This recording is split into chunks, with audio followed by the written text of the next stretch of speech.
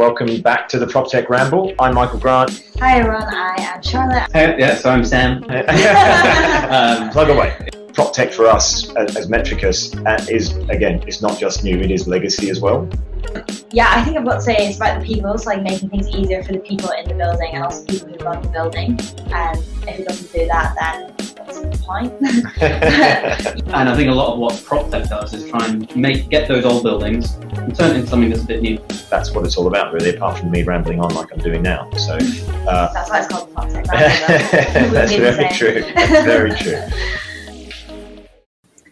Hello everyone, welcome to the PropTech Ramble. I'm Charlotte and I'm here with James from MSQ. Hi James, nice to have you. And do you want to give us everyone kind of a brief outline of yourself?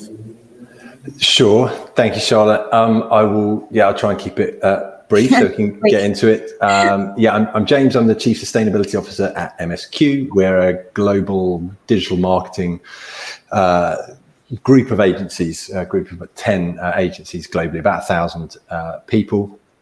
I spend my time working on our carbon footprint modeling and our carbon reduction strategies, et cetera. But we'll kind of get into my journey towards that. But that certainly wasn't my background. My background is a computer scientist. I'm the co-founder of one of the larger agencies within MSQ called MMT Digital. So my background is more as a techie and as an entrepreneur. And I think like a lot of chief sustainability officers over the last 5 or 10 years, it is a bit the Wild West. And so I've sort of accidentally become an expert in this area. Delighted to be here to share some of my experiences if they can be of some use. I'm sure there will be. But obviously, we're here today to talk about sustainability, and it's hard to talk about sustainability these days without talking about COP26, which is right around the corner. Are you attending? I'm not attending in person, doing my bit for sort of carbon footprints by not going up there. It's got a bit crazy in Glasgow. I'm also the co-chair of the BEMA Sustainability Council. BEMA is a kind of membership body for digital agencies in the UK. So we're running workshops. We're running 4 simultaneous workshops for COP26. I'll be running our one in London. We've got one in Edinburgh and online.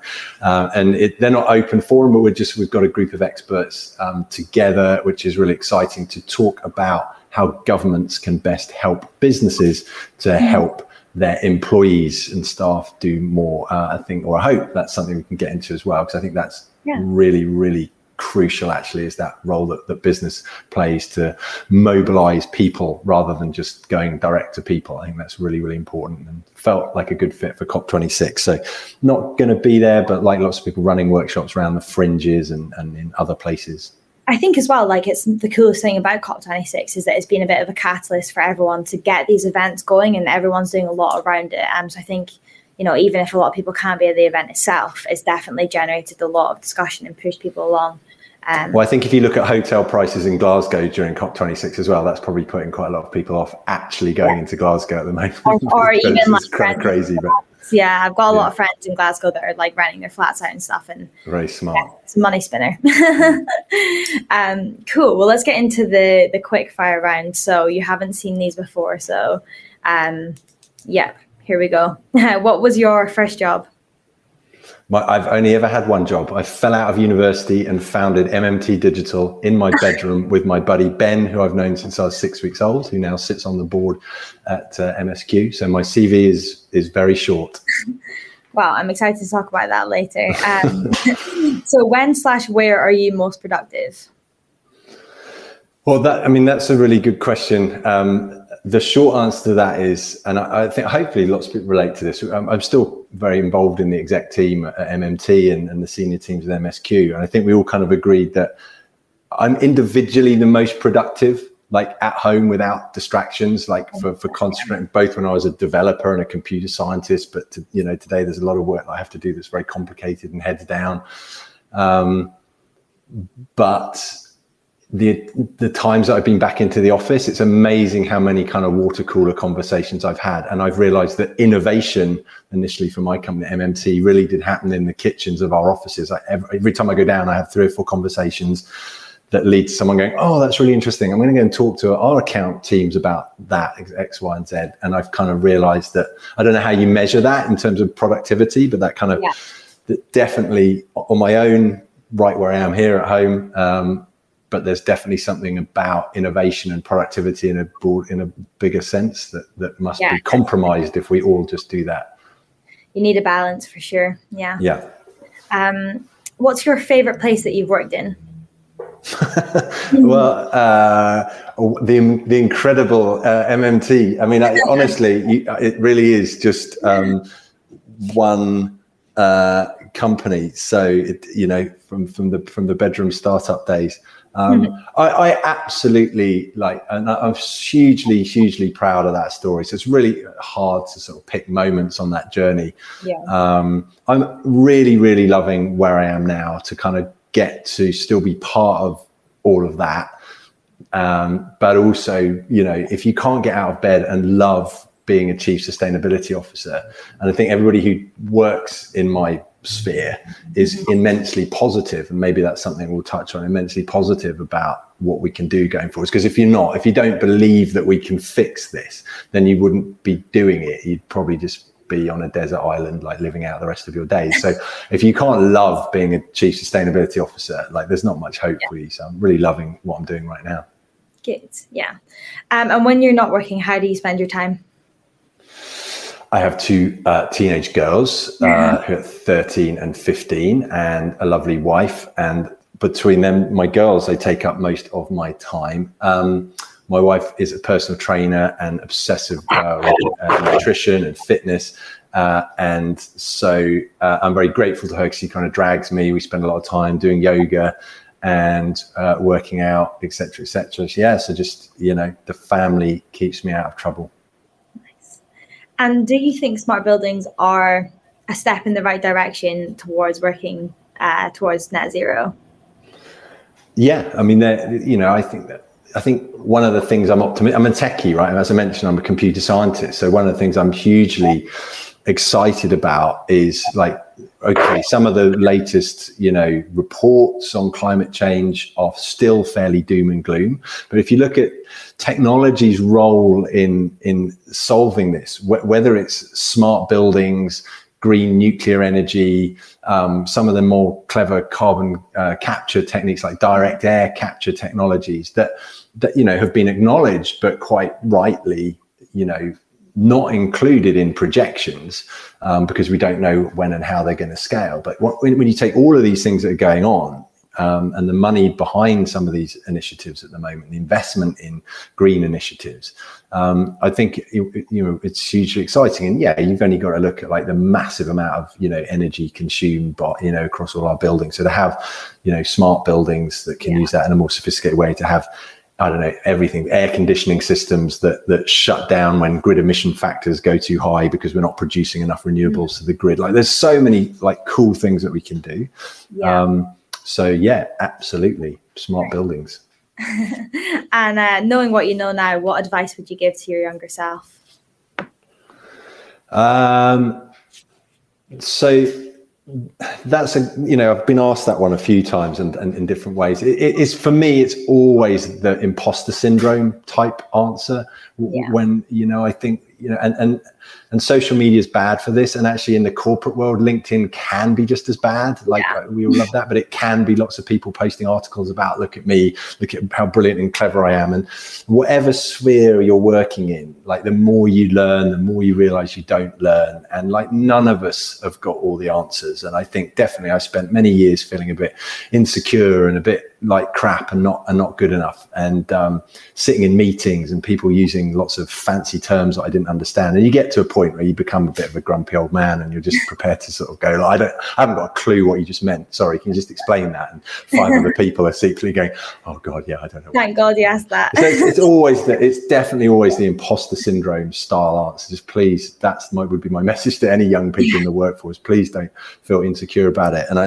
We didn't have LinkedIn and social media to make us feel even worse, about how not so good we were at our jobs. So yes, that would be my answer to that. And I think that leads nicely as well into the next question, because just to think a little bit more about the kind of longer questions, and where your interest in sustainability actually started, because I imagine now being in sustainability is because it's quite new as a job role, it's quite difficult to kind of find your feet and know what you should be doing. So like, where did that original interest begin?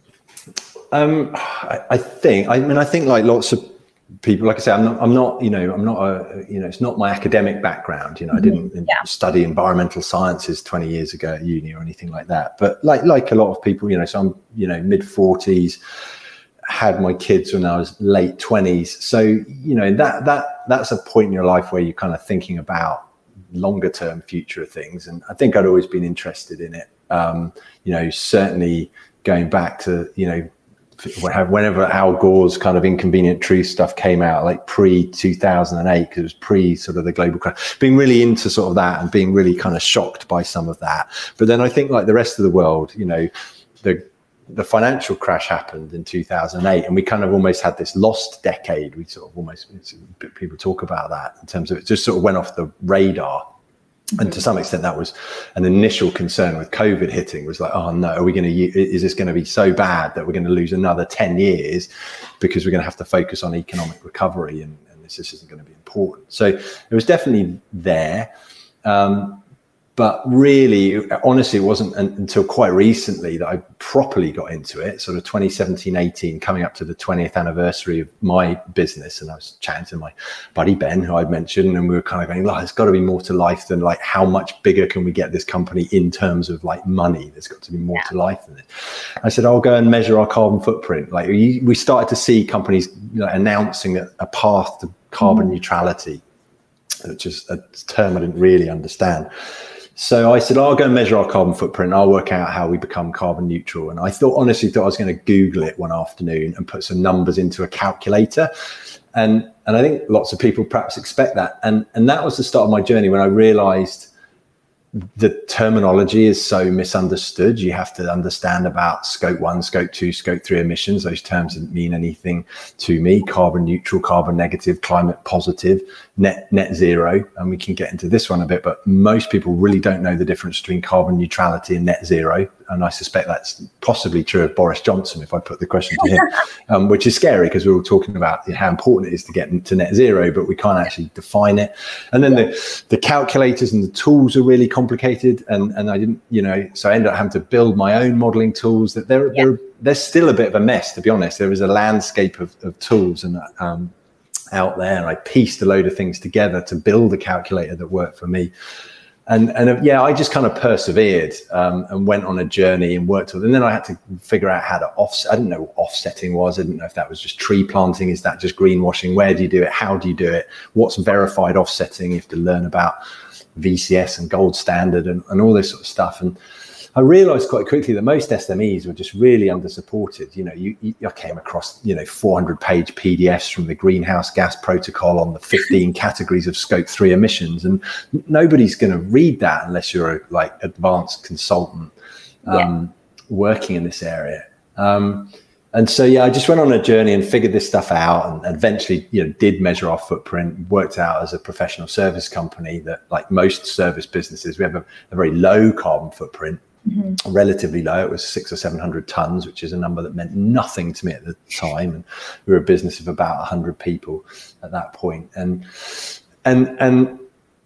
offsetting, which isn't the answer, can be quite cheap. We might sort of touch on that in a bit, but eventually worked all this stuff out. And then essentially that was the idea to pitch to BEMA to become the co-chair of the Sustainability Council and say, look, this is a nightmare.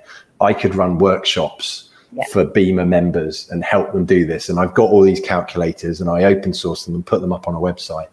And I did that for a few years. And then earlier this year, I basically wrote it all down, made it much more modular and turned it into a free 6-week course that I launched on the Future Learn platform about 6 weeks ago, just simply called How to Measure, Reduce and Offset Your Company's Carbon Footprint. And it's just been kind of received with open arms because, wherever we are now, 4 years down the road on my journey, the terminology still isn't understood. People don't know how to measure their footprint. They don't know what offsetting is or how to do it or where to do it or if it's a good thing. And therefore, they don't put in good reduction strategies because they haven't measured the thing they're trying to reduce. Sorry, I don't know. I think that was the answer to the question. Yeah. That was where my journey started. Not that long ago, but I was in a privileged place where I could, and then MSQ have been incredible and just latched onto it and went, that's amazing. Yeah. We really want to do that. That's the future. Businesses need to behave like that. There's huge benefits to behaving like this, and kind of gave me the scope to be able to kind of evangelize and do things like this and run the course as well as the work that I do internally. Yeah, I've got to thank you on behalf of us as well for FutureLearn, because it honestly has changed our entire kind of strategy in terms of net zero. I think we signed up about 3 months ago and we're at a bit of a loss. We did the thing that you said earlier where it was like you sign up and you think that you can put some numbers in, and actually it's not like that. And then we came across FutureLearn and it's been so much easier since then. That's great, and I'm delighted. But your stories are very similar, and the analogy I give is that if you went to a CEO of a business and said, I've got a really great idea to halve your cost base, and he would go, that's brilliant, like, you've got a plan? Yeah, I've got a plan and a strategy and a team ready to go. Mm-hmm. If he said, what is our cost base? And your answer was, I have no idea. How do you measure your cost base? Like, he'd laugh you out of the room. But kind of that's what companies are doing because it's difficult, but they want to get started.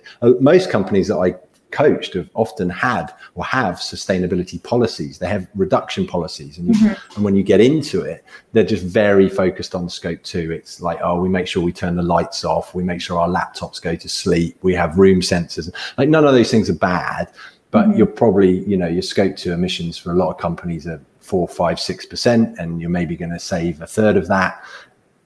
Great. You're kind of chucking bits of deck chairs off the Titanic. And so you need to go measure your scope 3 to some degree of accuracy. I'm conscious about maybe some people listening to this might not know what each scope is. So could you give us like a brief rundown of what each scope is and how difficult it is to measure? Yeah, I'll give you. I will give you a brief one. I'll keep it brief for scope 3. But it's scope 1 are what's called your direct emissions, and there's a lot of double accounting. So scope 1 are direct emissions. So the major one for most sort of companies would be, or just like, especially if you're a professional service company, would be gas. If you have gas supply to your office, because the gas is being piped into your building, you're combusting it in a boiler, and the emissions are coming directly out of your building. So gas.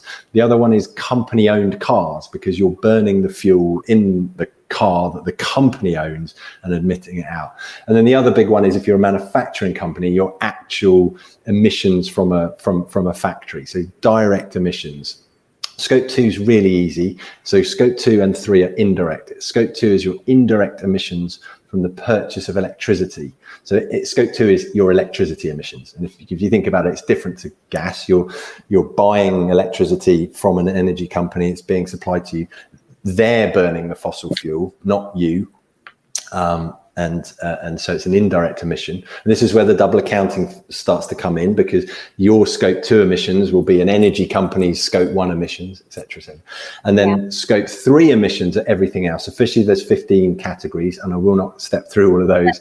But it's things like, it's the big one, and it's usually 90% of most companies' emissions. It's your staff commuting in and out of work. It's business travel between and around offices to meetings. It's things like home worker emissions. Like, that's a new one, and important post-COVID. And the big one is your supply chain, the purchase of goods and services. That'll be a massive one. And again, it's goods and services. People tend to focus on, we should buy renewable paper and ink cartridges that are recyclable and things like that. Yes, you could do that, but it's professional goods and services. So HR, legal, finance, all the money that you spend on all of those sorts of things.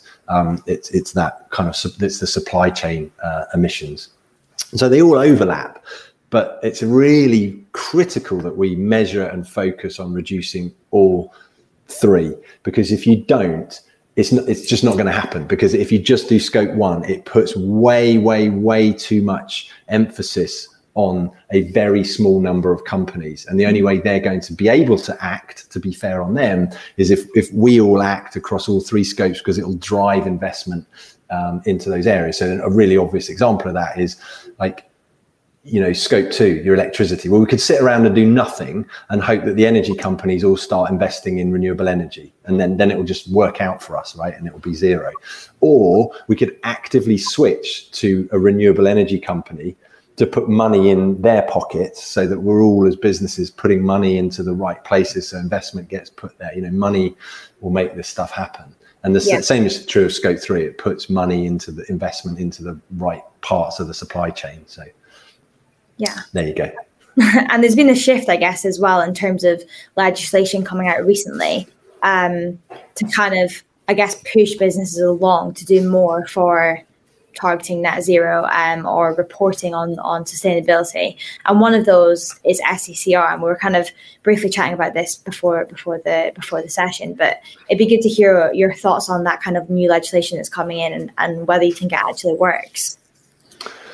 I think it will work to some degree. I'm sure we need some legislation. I don't think it's going to be the solution, and I will come back to that. So things like, SECR, and it's not really my area particularly, because that's more about legislation for financial reporting for larger companies, kind of large SMEs and above, to how they need to report on their Scope 1 and 2 emissions. And most of the kind of legislation that we've had in the past and the stuff that's sort of being tightened up on is around Scope 1 and Scope 2.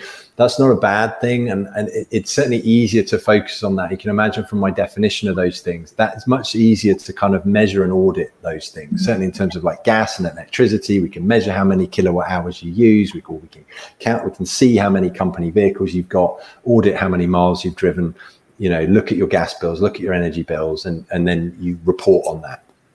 And that's easy. And we can look at how many kilowatt hours of electricity you generate. And then that's easy to convert into emissions. Every country has a thing called a grid emissions factor, which is just the grams of CO2 that get emitted for each kilowatt hour produced. Every country has a different one, depending on how much they supply to the grid using renewables. So it's kind of easy. The problem with like reporting or putting legislation in place for reporting on Scope 3, well, you can do it. You can say like legally you have to report on your Scope 3 emissions. It's the auditing of that. It's so complicated. It's not necessarily complicated because I don't want to put people off. Like you can go on my course and I give you lots of simple ways of measuring your Scope 3. But there are lots of different approaches, especially to supply chain. You can use spend-based models. You can go and survey your whole supply chain, which nobody's going to do in year one, and ask them what their emissions are. That's not necessarily more accurate, because what if 10 companies tell you what their emissions are? Are you going to audit how they measured those emissions? And part of that will be their supply chain emissions. And so how did they calculate that? And are you going to go all the way down the supply chain forever? Like, you're going to blow your mind. So yes, you can sort of legislate to say you have to report on it. What's much more difficult / possibly infeasible is, standardizing, how those things are measured. I'm hesitating because it's not that you can't do it, and I'm sure that there will be movements towards doing it, but we cannot spend the next 10 years farting about with just making really, really complicated models and measurement tools and legislation and then trying to make that global, because this is a global thing. Like, so the UK can legislate it, and like, look, part of like the problem with even reporting at a country level, right? Countries don't report in a kind of Scope 1, 2, 3 way, right? So the UK, I'll give you an example. Like, so the UK has a pretty good carbon emissions on a per head basis, right? We look at the US, I think it's like, I don't know, 12 to 18 tons per head, and the UK is sort of 7 to 8. You see sort of different numbers. You go, oh, that's good. Like, we're way better. And actually, you then go and look at China and India, who like have quite big emissions, but they got very low emissions per head. India in particular, like very low emissions per head, and that's like really important. But one of the reasons that the UK's emissions are so low on a per head basis is partly because we've decimated our manufacturing base over the last 50 years. Right, that's our kind of UK emissions, but we import so much from these other countries. We've just pushed our manufacturing emissions over there. So the whole legislation bit is just really complicated for businesses. It's really complicated for countries. Personally, because I'm operating mostly, I guess, in the SME space, and 99% of businesses in the UK are SMEs. We just need simple ways of getting moving quickly. And the reason that I don't necessarily think we need legislation, and this is what I think is different to 10 years ago, is that there's a massive like win-win for businesses. So at the moment, the narrative is quite, you know, if you look at the media particularly, it's kind of like it's on government. It's like angry people getting angry at government, and the narrative is about like what can government do, or what can individuals do. If you look at what you're asking individuals to do, you're asking them to go, right, well, you need to cut down on red meat, you need to fly less, you need to buy an electric vehicle, you need to drive less, you need to cycle to work. And you probably need to think about insulating your house and maybe spending thousands of pounds on a boiler. Now, the benefit to you do that's got a lot of cost and time and effort. And the benefit to you doing that is that like our species might survive in 100 years. Now, that seems like a pretty good like motivation, but it's not, right? Because our brains don't work like that. Yeah. Like that's not a threat. Our brains are quite primitive.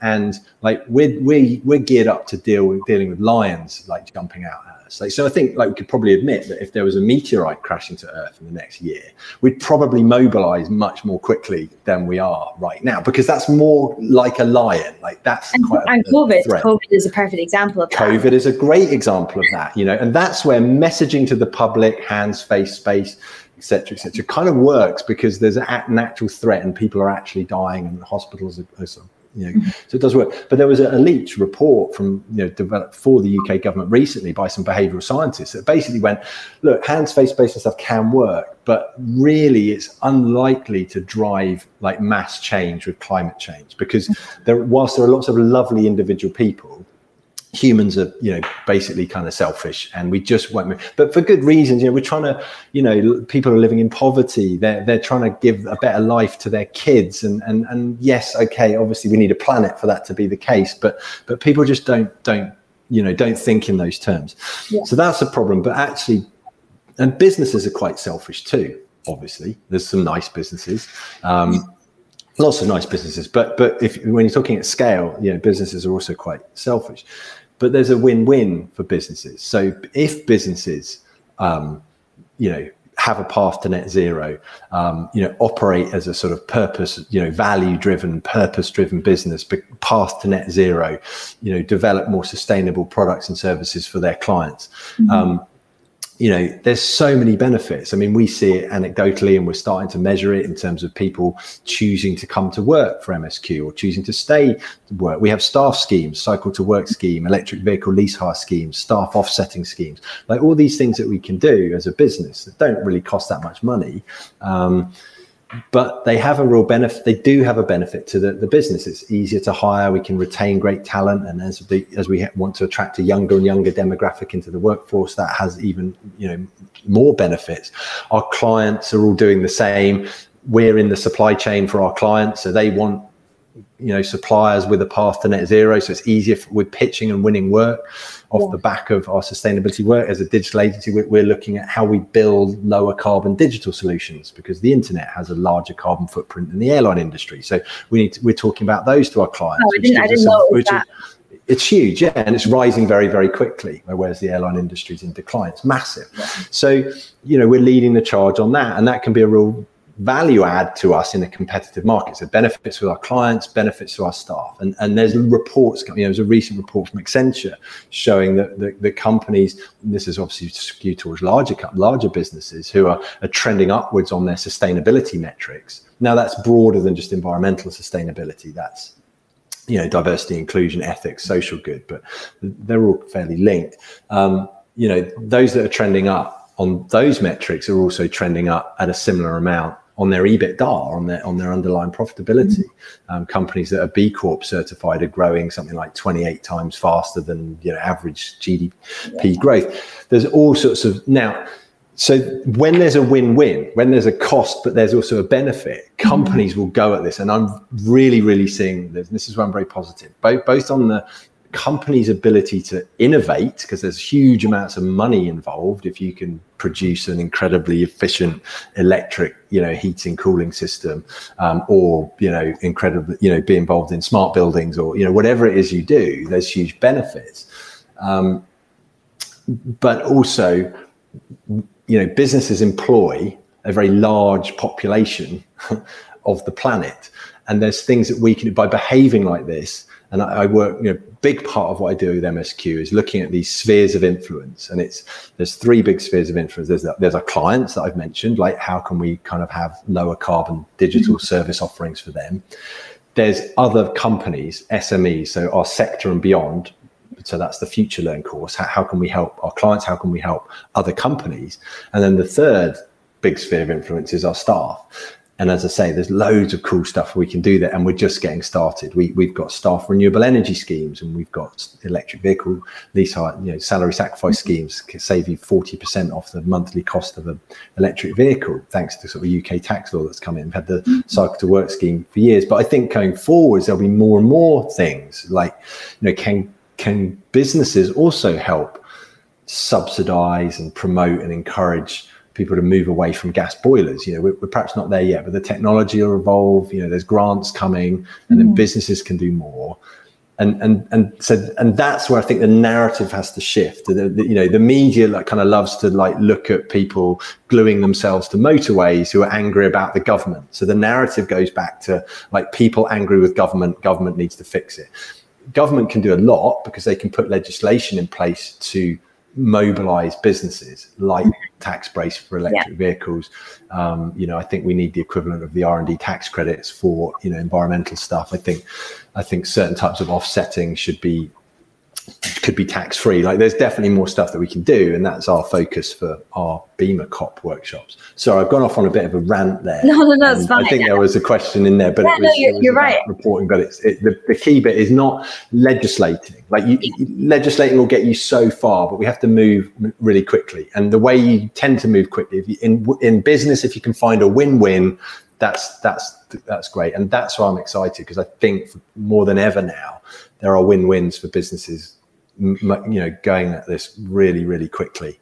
And I guess that's kind of what Tech Zero, and that's kind of how we met through this Tech Nation, Tech Zero network. And in a sense, it's an opposite to legislation in that you opt in and you want to do it. Do you think that's a way more effective way of getting people on board with doing kind of on the path to net zero, rather than kind of forcing their hand through legislation? I absolutely think it is, to get there quickly, we need to move quickly. So if we can make the narrative about how beneficial this is for your business, and I think that's getting out there, right? I think that a lot of CEOs and C-suites and exec teams are realizing this. And, as I say, there's, Accenture reports are one example, but, pick any major consultancy, McKinsey, PwC, go and Google it. There's mountains of information out there about how important it is to put sustainability. It's not CSR. It's not a page on your website about what the good stuff that you do now, right? I report very directly up into the MSQ board. It's absolutely front and center, alongside sustainability more broadly, like diversity and inclusion, et cetera. But this is how we need to operate as a business if we want to attract the best possible people, as well as it being the right thing to do. So I think it's getting the message out there that there are these huge win-wins, and then where we need legislation is I think more around tax laws and taxation to sort of drive the right behavior for individuals, like grants for boilers and all that sort of stuff. But also for environmental sustainability, as I say, that something like R&D tax credits, which have been around for a long time, to encourage businesses to research and innovate and develop new technologies, and that benefits us all and drives growth in the UK economy. So we have R&D tax credits. I think we need something broad and general like that to encourage businesses to do more in terms of their sustainability activities. So yeah. And do you think it's possible for every company to achieve net zero? Well, I think first of all, absolutely. First of all, we've got to make sure we've got a clear definition of net zero, and I think that's still coming. I mean, that's part of the problem, is that we don't necessarily. Yeah. The best I've got is, and just I'm not, for people who maybe are thinking, actually, I don't know the difference between net zero and carbon neutral or carbon neutrality. Mm-hmm. So carbon neutral as you'd expect, is if you've measured your carbon footprint and you've worked out what that is, and then you've done some offsetting, verified offsetting. That's usually not tree planting. It's usually protecting deforestation in the first place, or investment in renewable energy projects. And there are all sorts of schemes you can support with debatable impact. Like we can come back to that. And so you offset. Now, the other challenge with carbon neutrality is that you can historically, because there are official certifications you can get, one called PAS 2060, you can certify for carbon neutrality across just scope 1 and scope 2. So when I was talking about those definitions, so someone can be carbon neutral unless you lift the hood and go, well, is that for scope 1, 2 and 3 or just 1 and 2? Like, you have to be a bit careful. So that muddies the water there. But basically, carbon neutrality is we know what our footprint is, we've measured it, and then we're offsetting. And then you've got things like carbon negative, where you're just offsetting more than you've measured. Net zero is confusing because it sounds the same, and from a net position it is, because we're not saying zero emissions, right? We're saying net zero emissions. So if you think about it, it's like, oh, well, is that the same as carbon neutrality? It's not. Fundamentally, it's not. Like, offsetting is not a scalable solution. We cannot offset our way out of this. We have to reduce the emissions significantly. So net zero requires a significant reduction in emissions. And that's a bit of a woolly term, but most would agree it's probably in line with sort of science-based targets, which I won't kind of get into necessarily, but it's a very significant reduction, reducing as much as possible, and then offsetting just the small amount that's left. We still need some better definitions of what we mean by as much as possible, and making sure everybody agrees that means in line with science-based targets, and what type of offsetting we're going to allow for that last bit. Yeah. So, it's a very good question. I think the first thing to do is call out, first of all, before we're going to work out whether we can achieve it, we need to make sure everybody understands what it is. Yeah. Beyond that, absolutely. It depends from company to company. Like, for some companies, for sure, it's much more difficult if they've got very, very complicated manufacturing, and they're making something very specifically out of a very specific metal or something that's very difficult to do anything else with. Now, again, it depends on this term net zero. Like, it may be that they have to reduce elsewhere for professional service companies like ourselves. It's just like, right, well, we don't have electric vehicles, we'll get rid of gas. We don't need gas. Most offices don't have gas. We'll switch our other offices onto renewable energy, which zeros your emissions on a market-based measurement, because we're buying it all from renewable sources. And then we pick off our supply chain. Post-COVID, well, for us professional services, that's okay. We can reduce commuting. Business travel has gone down anyway. And the longer term thing, we just need to start to pick through our supply chain. And as long as they're all doing the things that I've just mentioned, like, we'll probably get there. For those very kind of complex areas, I think, and again, I touch on this in the course, so I won't go into it too much, but there's offsetting and there's offsetting, right? So offsetting, let's just touch on that for a sec. It gets a bad rap in that, look, some of it, and we do a lot of this, and it's not that it's a bad thing to do, it's a really good thing to do, We use a offsetting partner called Ecology, and they're wonderful, but their projects can be around about the sort of £4 per tonne. And they're verified, as I said, VCS Gold Standard are the two most common ones. But, for example, protecting forests, well, that sounds great, but they're debatable in the fact that some of the modeling where they've extrapolated how much forest will be cut down, and therefore if we protect this bit, we model that it would have been cut down, so that counts. Now, that's okay, but if all that's happening is you've protected a little bit here and you've moved the problem 50 kilometers up the road in this forest, and it's hard, even though the verified schemes, that they can't necessarily be on site everywhere. So you might have just moved the problem 50 kilometers up the road. So, you've got to be a little bit careful. Plus, the forest that you protected might burn down next year, ironically, because of climate change, right? So, I'm not saying, I want to get the narrative right, because sometimes people take a jump from that and go, oh, it's a waste of money. It's not. Let's all do that, because it puts billions in really good places. At the other end of the spectrum, and I'm talking about sort of 600 or 700 pounds per ton. So remember, 400 pounds per ton up to 600 or 700 pounds per ton. And there's some brilliant stuff in the middle, around about 100 tons.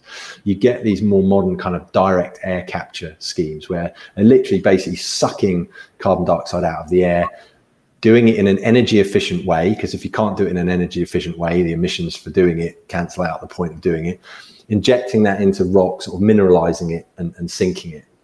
And so, you know, for example, Porsche a couple of weeks ago announced a sort of, I would call it almost net zero fuel. It's a carbon neutral fuel, and it's a synthetic fuel that has exactly the same emissions out of the tailpipe of the car. So it's no better than normal fuel in that regard. But the way it's made, the synthetic fuel is not made from fossil fuel. It's made from essentially a process that uses direct air capture to pull CO2 out. So the process for creating the fuel is carbon negative because it's using direct air capture to create the fuel.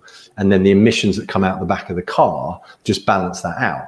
Yeah. Now that's awesome. Like, it's not a solution, but, you know, if it helps in the short term with, you know, internal combustion engines, and the same thing could be said of the airline industry. Yeah. It's not that I'm not a fan of offsetting your flights. You should do that. But really, airlines should be using direct air capture to offset their flights, but they won't, because, you know, flying to Spain per person probably does emit 1 ton, and so they're okay to offset, you know, the cheaper ones because they can afford 2 or 3 quid. It's probably less than that when they buy it at scale, but they can't afford. They're not going to spend 600 quid, because what's that going to do to a £49.99 Ryanair flight to Malaga? Do you know what I mean? So yeah. Yes, we can get there, and I think the IPCC report quite rightly painted a grim picture because they're excluding carbon capture technologies, and they're right to do so because we haven't scaled them yet. But I'm kind of excited about the role that they can play. Yeah, we can definitely get there. Yeah, is there anything like, that's a really cool bit of tech? Is there any more like innovative products that are on your radar that you think are going to be really, really useful in the future? The one that always springs to mind, and it's, you know, it's not something that's like, I mean, anybody who watched kind of the Bill Gates documentary will have seen this, but there's a company called TerraPower. They bill themselves as a nuclear innovation company, and essentially, if you've seen the documentary, you know, what basically the designs for nuclear power stations have been the same since whenever we first started designing nuclear power stations. And we all know from like the disasters in Japan, places like that, where essentially what happened there was that the tsunami crashed over, took out all the generators that were keeping everything cool. And when the cooling fails, these things are working at very high pressure, the pressure builds up and things explode. So these new designs from TerraPower operate using atmospheric pressure. So if things fail, the most catastrophic failure event will just mean that the plant stops producing electricity. But also the design actually uses existing nuclear waste rather than, you know, creating more nuclear waste. And the end of the documentary is kind of cool. It shows this big sweep of a nuclear waste facility in Turkey and says there's enough nuclear waste here to power the United States for the next 150 years, which is incredible, isn't it? That's just one little thing, and there's millions of these little innovations that are coming along, which is, you know, why I'm optimistic. Yeah, very cool. Is that the one on Netflix? I think I've seen one of the Bill Gates documentaries, but I don't know. There's that series of 4 about the Bill and Melinda Gates Foundation. Yeah, I don't think I got sanitary, and one on polio, and one on and if you watch one on climate change. Okay. There's that one. But like little things. I saw one the other day, a guy who developed the whitest paint. Right, and it was the most reflective white paint ever developed. And the idea of it is that you paint it on the top of buildings, and it's so incredibly reflective. And this is, you know, it's well documented that part of the problem is that, like, with the polar ice caps, you know, shrinking in, you've got less white reflective surface, which is reflecting heat away, and that kind of creates a feedback loop. And the idea is you paint this stuff on the top of buildings. And I forget, I don't have the numbers to hand, but the sort of equivalent kilowatt hours of cooling equivalent is just, phenomenal. So you've got, nuclear powered stuff, but people developing white paint. I saw a new design for wind turbine, right, which was like a wall. So instead of for a city, so you make a wall that has these panels that just spin round. Oh, that's and cool. It looks really nice, but you just make all your walls out of stuff that just sort of like spin round and generate power. So there's some really, really cool stuff coming. Sometimes it's the simplest solutions as well that are the best. Paint, white paint's going to save us all. I'm definitely going to look into that. That sounds really cool. I'll dig that one. Great. Cool. Well, I think that's probably about time. But it's been, amazing having you on, James. Thank you so much for your time and sharing all of your knowledge with us. It's been great. Great. No, thank you. It's a pleasure. I hope there's some little nuggets in there. If it was overwhelming, and I apologize if I sound like I'm flogging it, it's a free course. But the Future Learn course that I've got, it just covers that terminology and the measurement and the offsetting and what you can do next and science-based targets. So I know I kind of, that was a real whistle stop, and part of the reason I did what I've done is because it can be a bit overwhelming. And so my messaging is always not, listen to me, aren't we doing great stuff at MSQ? It's sort of the messaging is like, oh, we're doing great stuff at MSQ. It's not that hard. Here's how you can do it. And I'm keen to get that message across on things like this as well. So, I don't know if people can find the link, or maybe we'll definitely share it. We'll share it hopefully someone will share it in the comments now, but we can also share it on all over social as well. Thank you so much, and hopefully I'll see everyone in the next couple of weeks for our next PropTech Ramble. Cool. Thank you.